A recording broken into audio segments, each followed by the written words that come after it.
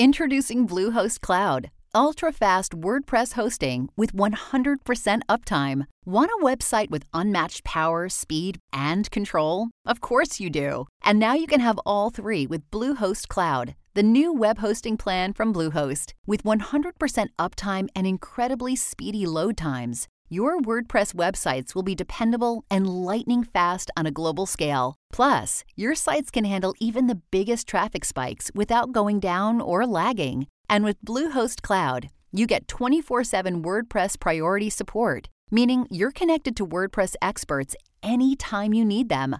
Not to mention, you automatically get daily backups and world-class security. So, what are you waiting for? Get Bluehost Cloud today by visiting Bluehost.com. That's Bluehost.com.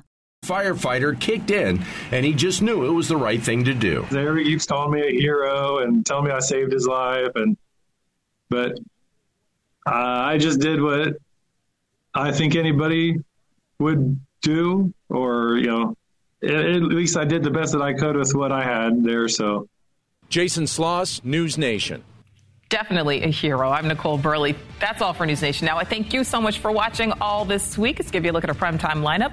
But first, the biggest headlines out of Washington. The Hill starts right now.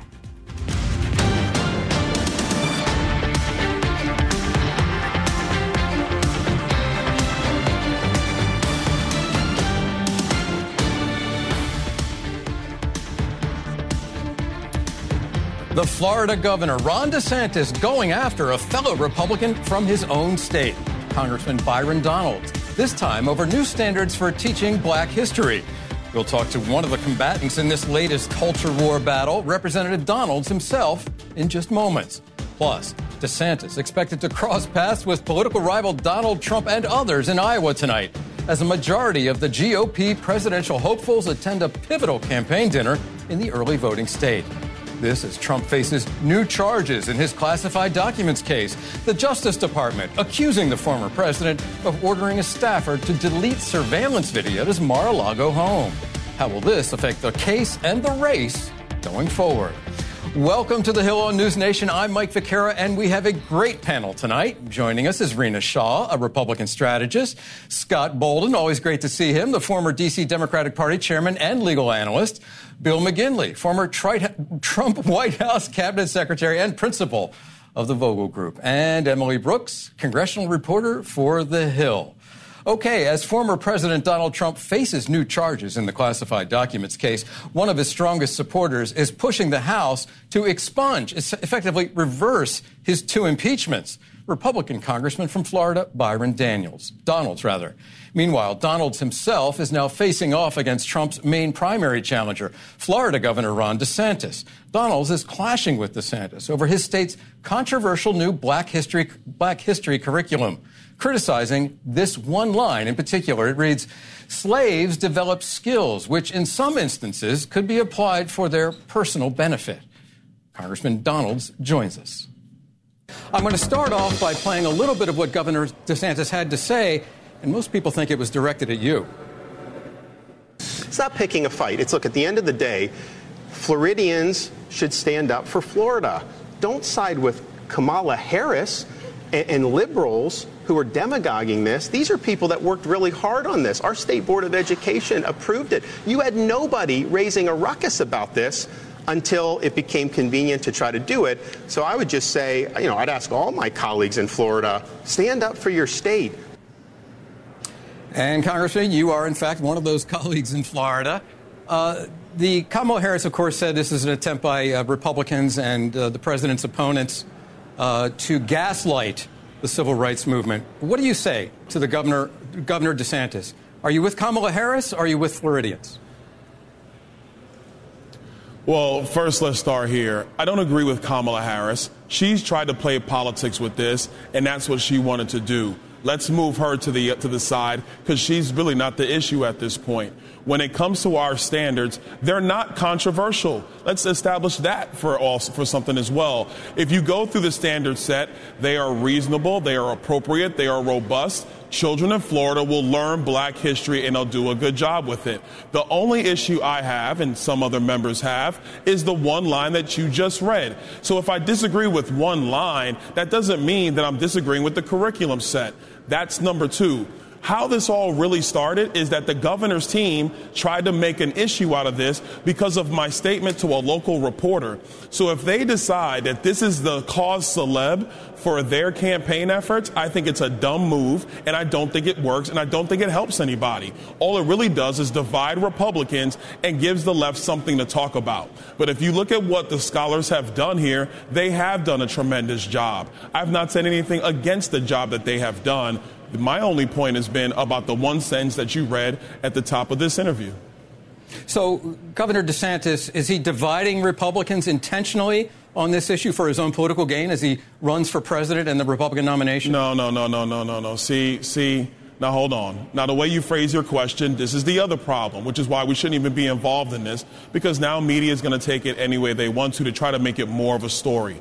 I want to be very, very clear with what I'm going to say. The governor's team decided to take my comments and have an issue with it online, on Twitter, or on Twitter X, or whatever we're calling it now. They decided to make an issue set out of it. Is that dividing Republicans? No, I don't think so. But they are the ones that have created this story. It didn't have to be this way that we're talking about this now, because at the end of the day, I do think that the Black History standards in Florida are very, very good, and they're going to help our children. One of the scholars that you mentioned, I believe his name is William Allen, and he's been an activist in civil rights over the course of his career.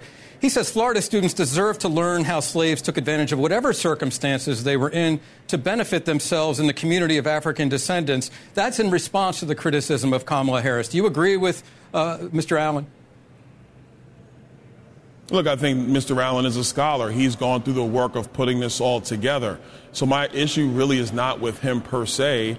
It's just the fact of how do you go about communicating these ideas when you put out standards and you start building that curriculum. That's all. No more, no less. Yes, you have black people who will tell you it doesn't sit well if you say that slaves benefited from slavery. It just doesn't sit well. But does that make this now a massive controversy? No, it does not. We're talking about a disagreement on distinctions, but not a disagreement on where we're going and the actual goal of what's being accomplished. The fact that this has now become a news story, with all the stuff going on around here on Capitol Hill, you got Hunter Biden's plea deal blowing up because it was a bad plea deal concocted by the Department of Justice to cover up for Joe Biden and their corrupt family. That's the stuff we should be talking about, not some random disagreement that basically was made to be a real issue when no real issue exists. We're having a disagreement. That's okay. All right, I want to get to the presidential race and your support of the former president. As Donald Trump faces these new charges, he continues to be the front runner by large margins. He vowed today not to get out of the race, even if he were to be convicted. Here's what he had to say. Not at all. There's nothing in the Constitution to say that it could, and not at all. And even the radical left crazies are saying, no, that wouldn't stop. And it wouldn't stop me either. Okay, Congressman, if a jury of Americans were to convict the president, could it not help the party to get him out of the race before the conventions? No, I don't think so. And let me be very clear. And this, I want to be honest with you about this. What is happening to Donald Trump is a political use of the Department of Justice. This is politics of the worst kind. This is third world, banana republic stuff brought to us by Joe Biden, by Merrick Garland, and by Jack Smith. Because if you mean to tell me that they're bringing all of these charges against a former president who is the front runner for the Republican nomination of president of the United States, they all know. And it's as terrible for our country. If this is allowed to occur, where you criminalize the leading candidate so he cannot try to actually fulfill the will of the American people if he is elected president, which I think he will be, but if he's elected president, then what you are doing is you are signaling that this kind of behavior and corruption is okay in the United States. It is not. I believe President Trump is correct on this. He should not get out of the race because they decided to weaponize the Department of Justice against a political rival. Okay, Congressman, you referenced what's going on in the House. One of the things, or at least two of the things going on in the House now is one, Many members on the Republican side of the aisle in the House of Representatives are moving to expunge or effectively erase from the history books the 2 impeachments of President Trump. Number one, do you support that effort? And number two, many of those same members now want to start an impeachment inquiry of President Biden. Do you support expunging on one hand and impeaching on the other? I do, and here's why. If you want to take a look at impeachment number 1, it was based upon a phone call between President Trump and President Zelensky of Ukraine, talking about potential issues of corruption around Burisma concerning Joe Biden and Hunter Biden. What have we learned? That it's all true. That there was political corruption between Hunter Biden and Joe Biden and Burisma in Ukraine. The Biden family was paid. Joe Biden used his office to get the prosecutor looking into Burisma fired. So the fact that Nancy Pelosi led a fast impeachment with no evidence, all based upon a phone call, and by the way, the transcript was released, and that's all that occurred. There was no public corruption, but congressional Democrats voted for it anyway. It was pure politics. There was no basis. On to impeachment number 2. After January 6th, which was a terrible day in the history of our country, it was. The Democrats ran to the floor with an impeachment vote. No evidence, no investigations. It was all supposition and emotions. And they impeached the president for that. That is wrong. That is not how impeachment is supposed to work in our country. Now, to Joe Biden. We have documented and now have corroborated with IRS whistleblowers and another FBI agent who has corroborated the fact that Hunter Biden was the front man for the Biden family to receive tens of millions of dollars for the sole purpose of Joe Biden leveraging his office as commander-in-chief right now and when he was vice president of the United States under Barack Obama. We've been investigating that. And the story that Joe Biden and his White House says has never measured up. No, this is important. So give me a second. All right, Congressman. This matters. Their story has never measured up. So should the House start an impeachment inquiry? Yes, we should, because this is public corruption and we have evidence, unlike what the Democrats had. All right, Congressman, I'm afraid we're out of time. You left a lot there on the table. We're going to be chewing on this for here with the panel and in the weeks and months to come. Congressman Byron Donalds, thanks for your time today. Sure. Okay, panel, that's a lot to chew on. Let's just say that some of the facts, as asserted by the congressman, are in dispute. Burisma would be one of them. The corroboration from the whistleblowers, which, seems legitimate, except for the fact that it hasn't been corroborated. It hasn't been. Let's just start with the race question and the Florida thing. Yeah. And I'll start with you, Rena. Why is that a winner for Ron DeSantis to pick this fight and go double down on this? It's not a winner. It's just a fight he's picking, because we've seen him do this now for weeks on end, continue to pick at things and to fight these fights that are socially related to, again, cultural issues and things that really, well, look, on the one hand, education is a very hot topic, but going at Black history, whether it's AP African American Studies or how you talk about the role of slavery in our nation, it's just not something he needs to do, and he continues to do it. So I say this: you can only show leadership a certain number of ways, and he thinks we have a short-term memory. So Byron Donalds, I keep saying Daniels, Donalds is supporting Donald Trump. Somebody who's running against Donald Trump and Ron DeSantis is Tim Scott. And here's what he had to say about this issue. Part of the reason our country has struggled is that all too often D.C. Republicans accept false narratives and accept that's from Ron DeSantis. Tim Scott said there is no silver lining in slavery. That's what Tim Scott said, the only African-American Republican in the Senate. And then DeSantis shot back and said part of the reason our country has struggled is that all too often D.C. Republicans accept false narratives, accept lies that are perpetrated by the left. 10 million African Americans were enslaved in this country.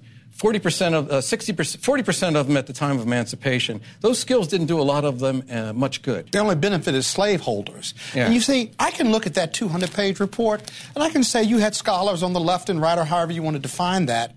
But that one line in there was a lightning rod, if you will, because no one, Democrats or Republicans, believed that slavery benefited anyone but slaveholders. And so I've advocated, publicly and privately, to remove that line. It doesn't help whatsoever.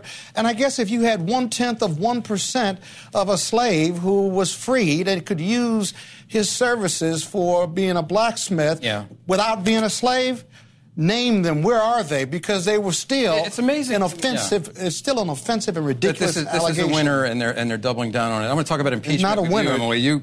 They think it's a winner. They think it's a political winner. Why? Because it exploits black people and my ancestors? I don't understand. It's not about the winning. Let me tell you this. It's why his would he be doubling ego. down on it? It's DeSantis' fragile ego, and he doesn't want to understand and face reality. You have a black member of Congress as part of your party.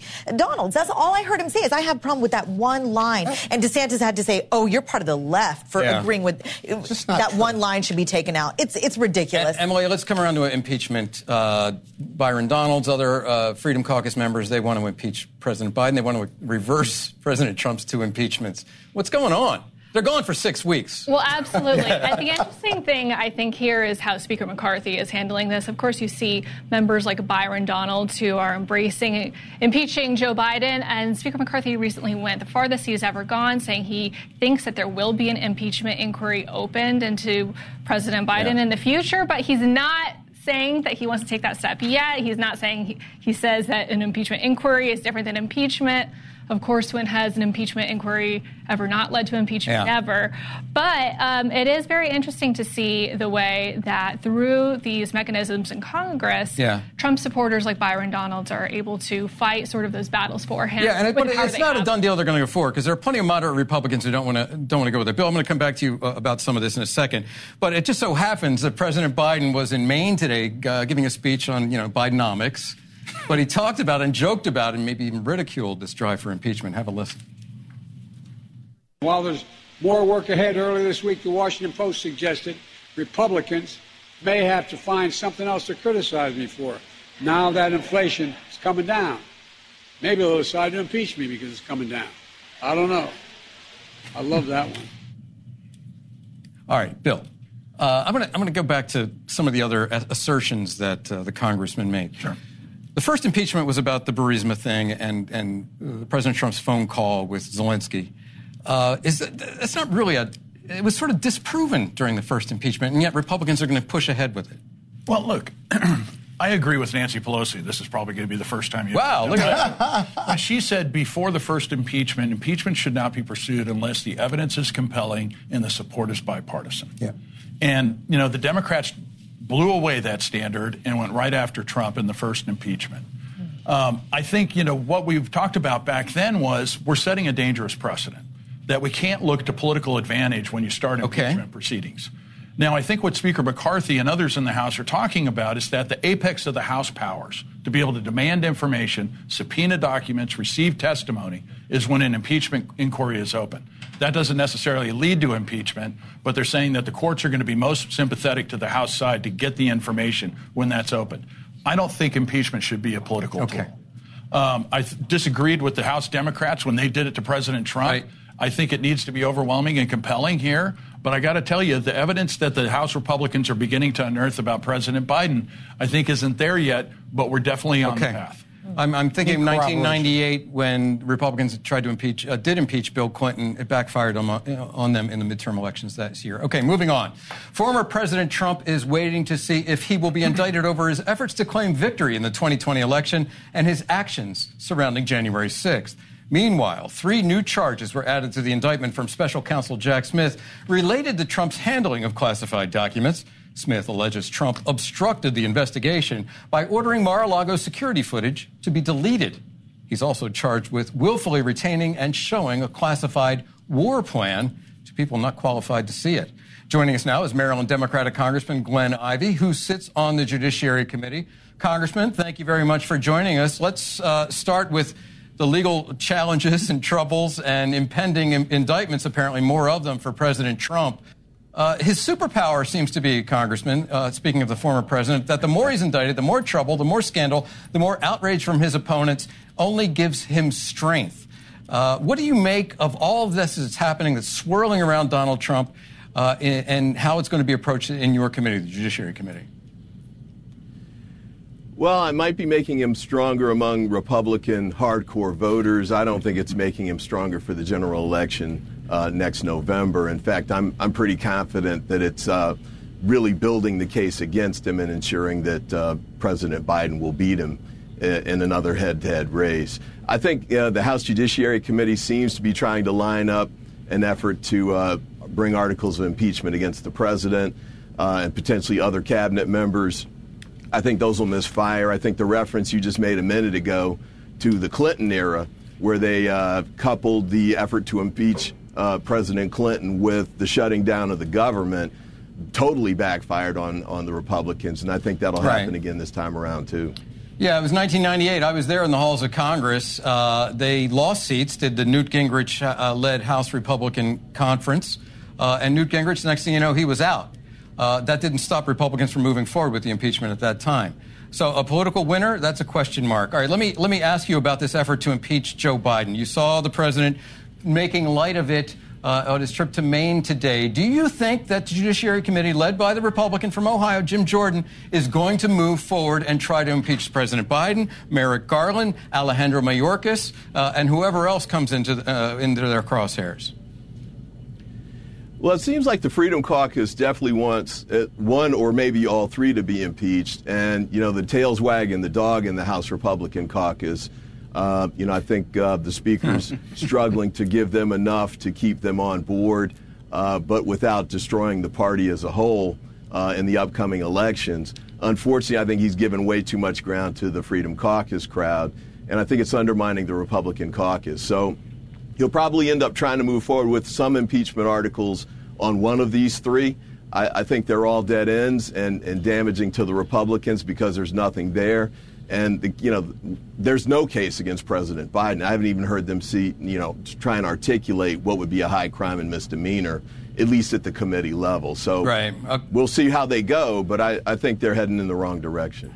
And, Congressman, you heard the former president tell a radio interviewer earlier in the show that even if he's indicted, even if he has been indicted, even if he goes to trial, even if he's convicted, there's nothing stopping him from running for president and assuming office, reinstalling himself back in the Oval Office. What do you say?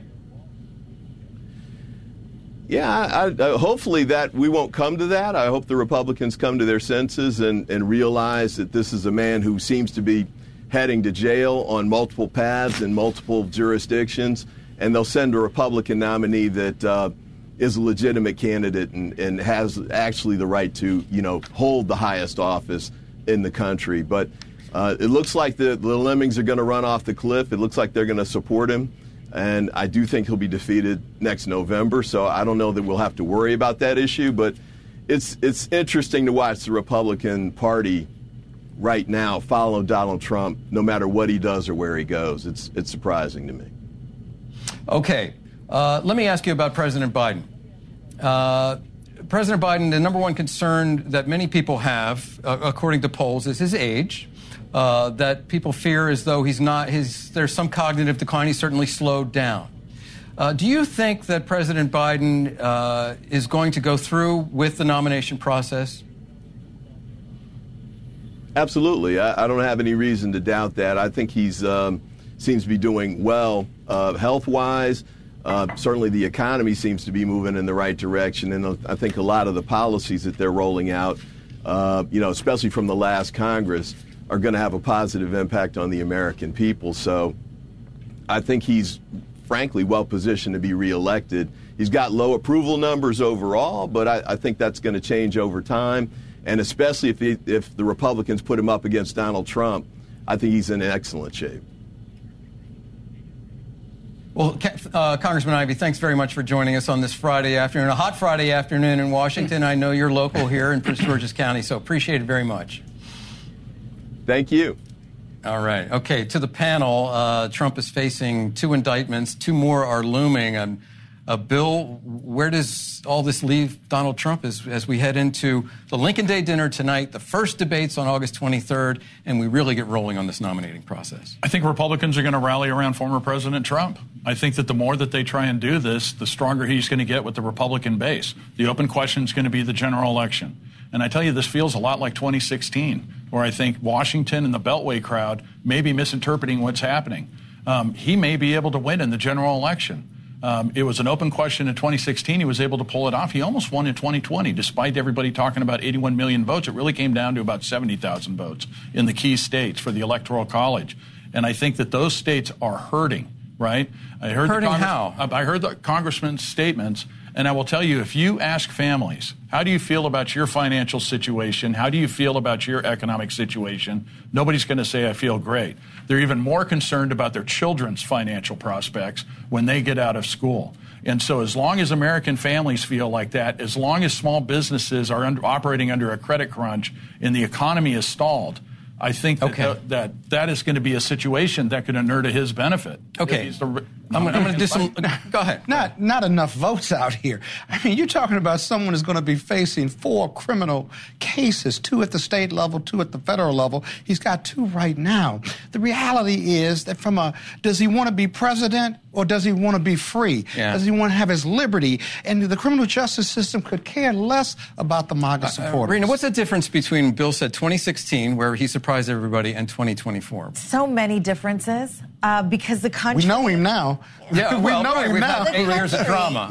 Suffered. Let's not forget, in the pandemic era, we suffered because of the Trump administration's leadership. I have to be frank with you and tell you, there are so many Americans that lost family members who remember how the administration failed us. And I'm not saying the Biden administration was perfect, and I'm not saying this pandemic was truly the coffin in the nail for Trump, but maybe in some ways it was. There are younger Americans who, yes, feel the squeeze of the economy, despite the Biden administration going out there and saying everything's hunky-dory. Daily, they say, look at his legislative record, look at inflation cooling. It's not enough. Got government statistics, though, show that the economy is I will say, when we're talking about the impact of the indictment, it does keep President Trump in the news all the time. When going back to 2015, 2016. That's part of his superpower, right? One of the things that people said the reason why he shot up is because there was so much attention on him. And when I talk to supporters of Governor DeSantis, who are wondering when he's going to, go up in the polls, they look at these indictments and they say this is helping Trump. So people who don't I think it's temporary help. I think these are temporary boosts of support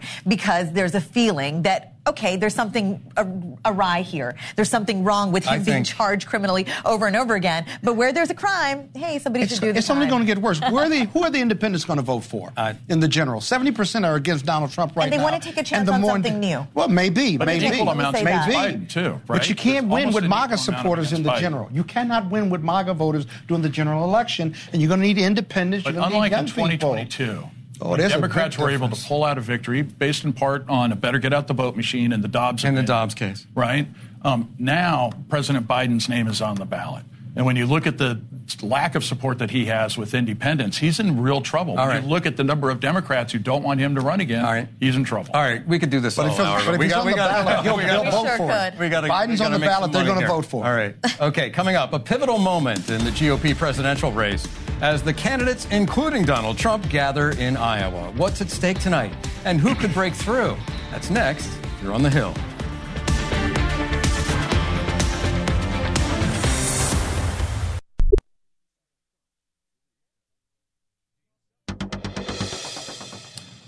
Welcome back. Tonight, 13 Republican presidential hopefuls will appear and speak at Iowa's annual Lincoln Dinner in Des Moines. Among those headlining the event, Donald Trump, Ron DeSantis, and Vivek Ramaswamy. News Nation correspondent Kelly Meyer joins us now with the details. Kelly? Well, hey there, Vic. I'm watching for the rest of the Republican field tonight. We know Iowa voters are smart. They could see through some of these guys. And this is the rest of the field's chance to strike with the new charges against the frontrunner and a sharp decline in Iowa polls for the runner-up, Florida Governor Ron DeSantis. So the rest of the pack is trying to show Iowa caucus goers that the current 2 top candidates aren't their only options here. So here's Vivek Ramaswamy to News Nation's Chris Cuomo on his pitch. Take a listen. I do think it takes an outsider, somebody who has been a CEO, somebody who has actually led people, including honestly generating wealth in the private sector. Trump did some of that, but to combine that with also somebody who has a deep understanding of the Constitution and the laws of this country. Ramaswamy has a strong ground game in Iowa. We saw him there in early May, putting in the time on the campaign bus. That may be paying off for him now. And as for Governor Ron DeSantis, he may be runner-up no more. South Carolina Senator Tim Scott gaining on him. One poll showing Scott coming in third with 11% and DeSantis with 16%. Still Trump at the front with 46%. Now, super PACs for DeSantis and the other South Carolinian in the race, Nikki Haley, are focusing in on Scott. Now, speaking of super PACs, DeSantis featured as a special guest on his super PAC's bus yesterday. Super PACs aren't allowed to coordinate with the campaign, but there are loopholes like allowing the candidate to appear as a special guest at a super PAC event. DeSantis has lost 1/3 of his staff in recent weeks and is dropping in popularity. So I'm curious to see what he has to say tonight as well, you guys. Okay, Kelly Meyer. Really interesting. We got superpowers, we got super PACs, we got super PAC buses. It's a super. All right. Let's get to this Iowa dinner. I'm going to show all these people that are, this is the cattle call to end all cattle calls, right? We have 1, 2, 3, 4, 5, 6, 7, 8, 9, 10, 11, 12, 13. Yes, 13 candidates appearing all on the same stage on the same night.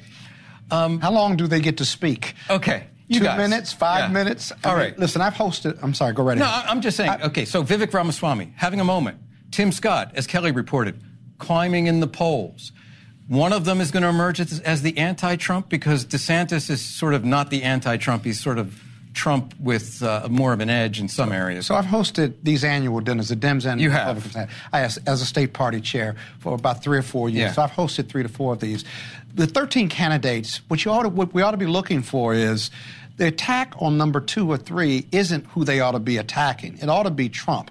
Now, can't go around Trump. You got to either go through him. It'll be interesting to see the strategy of the other 12 candidates as to how they attack and whether Donald Trump attacks them when he gets his shot and who speaks in what order. Now, it's really interesting. I've attended many of these Lincoln dinners for my local GOP. Right. And I got to tell you, these used to be places where you talk about the values, you sort of talk about yesteryear, and also you want to make the case. Why are you best suited for the nomination? This is very unique because Trump is going to be there, and he looms large, and he does things his way. He's highly unconventional, and I could even see his team staging an actual physical sort of meeting with DeSantis, because I think they're all aching for that. They all need a moment in which something happens. This crowded field is so ridiculous. And look, the RNC chair, Ronna McDaniel, she has created this pledge, and then beyond the pledge is you need to poll a certain number, you need to raise them a certain amount of money. But I mean, you've got this assembly. This is the winnowing out process is going to begin. Emily, you cannot understate the importance of Iowa for Ron DeSantis. And when I talked to some of his congressional supporters about his campaign shakeup, his dip in the polls, they're encouraged by the changes he's making in his campaign. They're hoping that when he arrives in Iowa and he's talking to voters, he can show that little bit more personable side that President Trump does really well with, really connecting with people. And so this is really one of those moments for him to connect. So it's a pivotal moment in terms of his support in Congress. The people that are watching him, supporting him, want him to do well this weekend. That's a great point. Okay, coming up, RFK Jr.'s plea for protection. The presidential candidate invokes his father, his assassinated father, asking the government for security ahead of the election. Should he get it? We'll discuss that next. I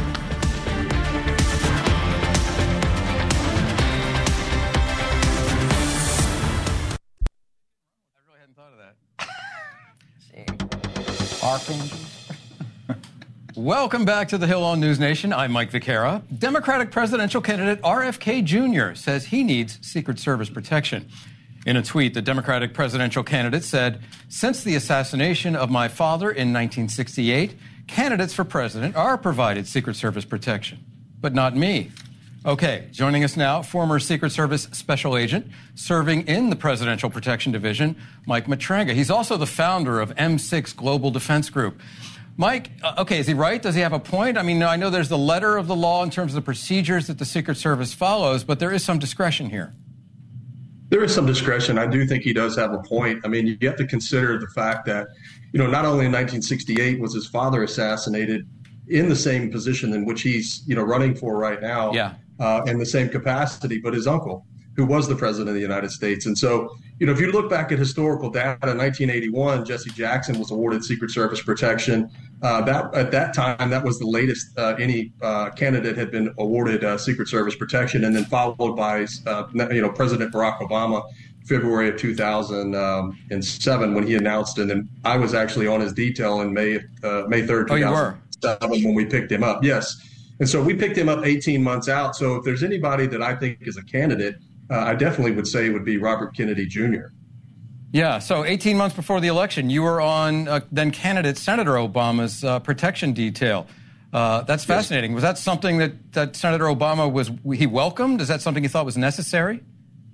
I do. I think that there was a lot of things in place, him being the first African-American, what I believe is the true legitimate first African-American candidate. With intelligence back in 2007 and 2008 driving that decision, I believe it was the right decision. I recall May 3rd, 2007, the first day that I worked the shift. I was one of the first agents assigned to him. And so I definitely think that there is some discretion, but if there's anybody who's going to be a candidate to receive this type of level of protection, it's Robert Kennedy Jr. And we should note that Donald Trump got it early as well in 2015, as did Ben Carson. Of course, he had a moment in that race in 2015 and 2016. Of course, the African-American former surgeon at Johns Hopkins and went on to lead HUD. But there's a process in place. It's basically the Director of Homeland Security, the Secretary of Homeland Security, can consult with congressional leaders. Alejandro Mayorkas, who's in that position, says he did so, and he said in a very terse letter back to Robert F. Kennedy Jr. That he made public, said, sorry, we can't do it for you. So is there going to be pushback there? Is this decision subject to politics? It would seem that it is. I think it is subject to politics, though it should not be. The facts should speak for themselves. But what I think we're seeing here is that we're seeing an unconventional candidate in Robert Kennedy Jr. And some within the Democratic Party, to include the president, I truly feel are intimidated. And so, at any time the Secretary of Department of Homeland Security or the President of the United States can grant that permission for the Secret Service to pick up Robert F. Kennedy, they just don't want to at this point, I believe. They don't want to. And why do you think they don't want to? I believe that he's a threat to the president's candidacy. I see. So you think that the president has some say in who gets covered and who doesn't, who gets protected? He absolutely has say in who gets covered and who does not. When I was on President Obama's detail, we were covering staff members who we felt like didn't need protection. And he was the one who granted them the ability to have that protection through the United States Secret Service. It's no secret. Well, that's certainly interesting, Michael Matranga. We thank you for your time. We're going to explore that a little bit further. Yes, sir. All right. Thank you. Okay, panel.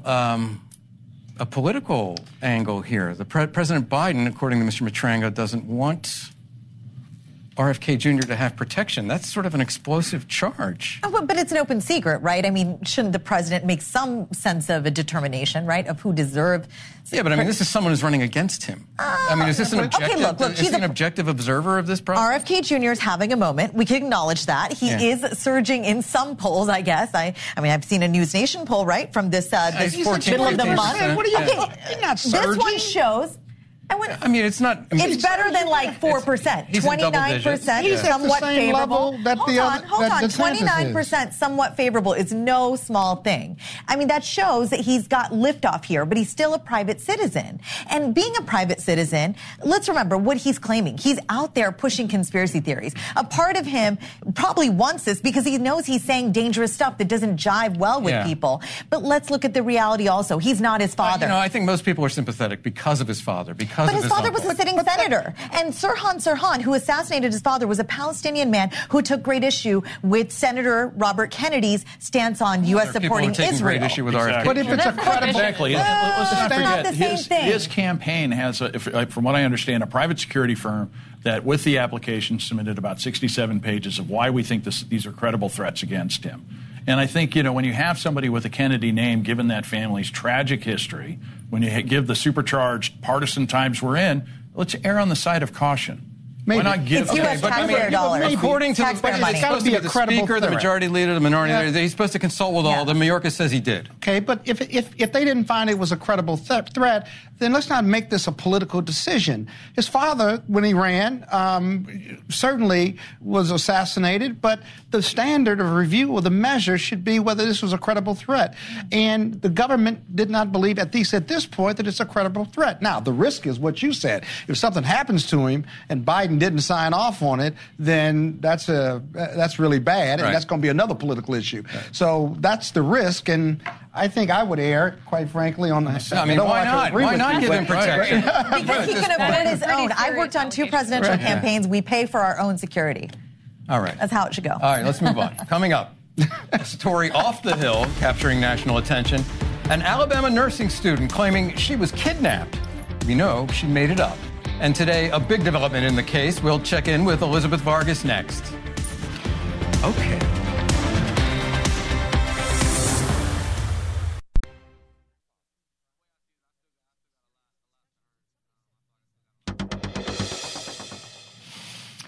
Welcome back. Prosecutors in Alabama are filing charges against Carly Russell. She's that Alabama nursing student who claimed she was kidnapped before admitting it was a hoax.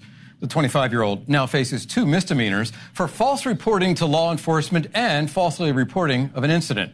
Elizabeth Vargas joins me now. Elizabeth, what's going on here? Well, I can tell you there's a police chief in Alabama who's really frustrated. He gave a news conference today that was really kind of stunning. He's deeply frustrated that she's facing only 2 misdemeanors and that she's already out on bond. He has vowed to lobby the state legislature in Alabama to change the law to make it much more of a crime with much stiffer penalties to falsely report crimes like this. He said this is not a victimless crime. People, spent many, many days, 2 days straight around the clock and expended a lot of public resources searching for her. He said it also victimizes people who actually have family members who are, in fact, actually missing. So we're going to dive into what happened tonight in just a few minutes, as well as what might happen legally, what the stiffest penalties are that she might face for this. In addition to all this, we still don't know why she did it or where she was all that time that she was missing. So there's still lots and lots of questions. Oh, yeah, that is really a strange case. It's absolutely. A strange case. Well, yeah, thank you, Elizabeth. And you can catch Elizabeth Vargas reports at the top of the next hour in just a few minutes. I'd say 7.5 to be exact. That's at 6 p.m. Eastern. Coming up,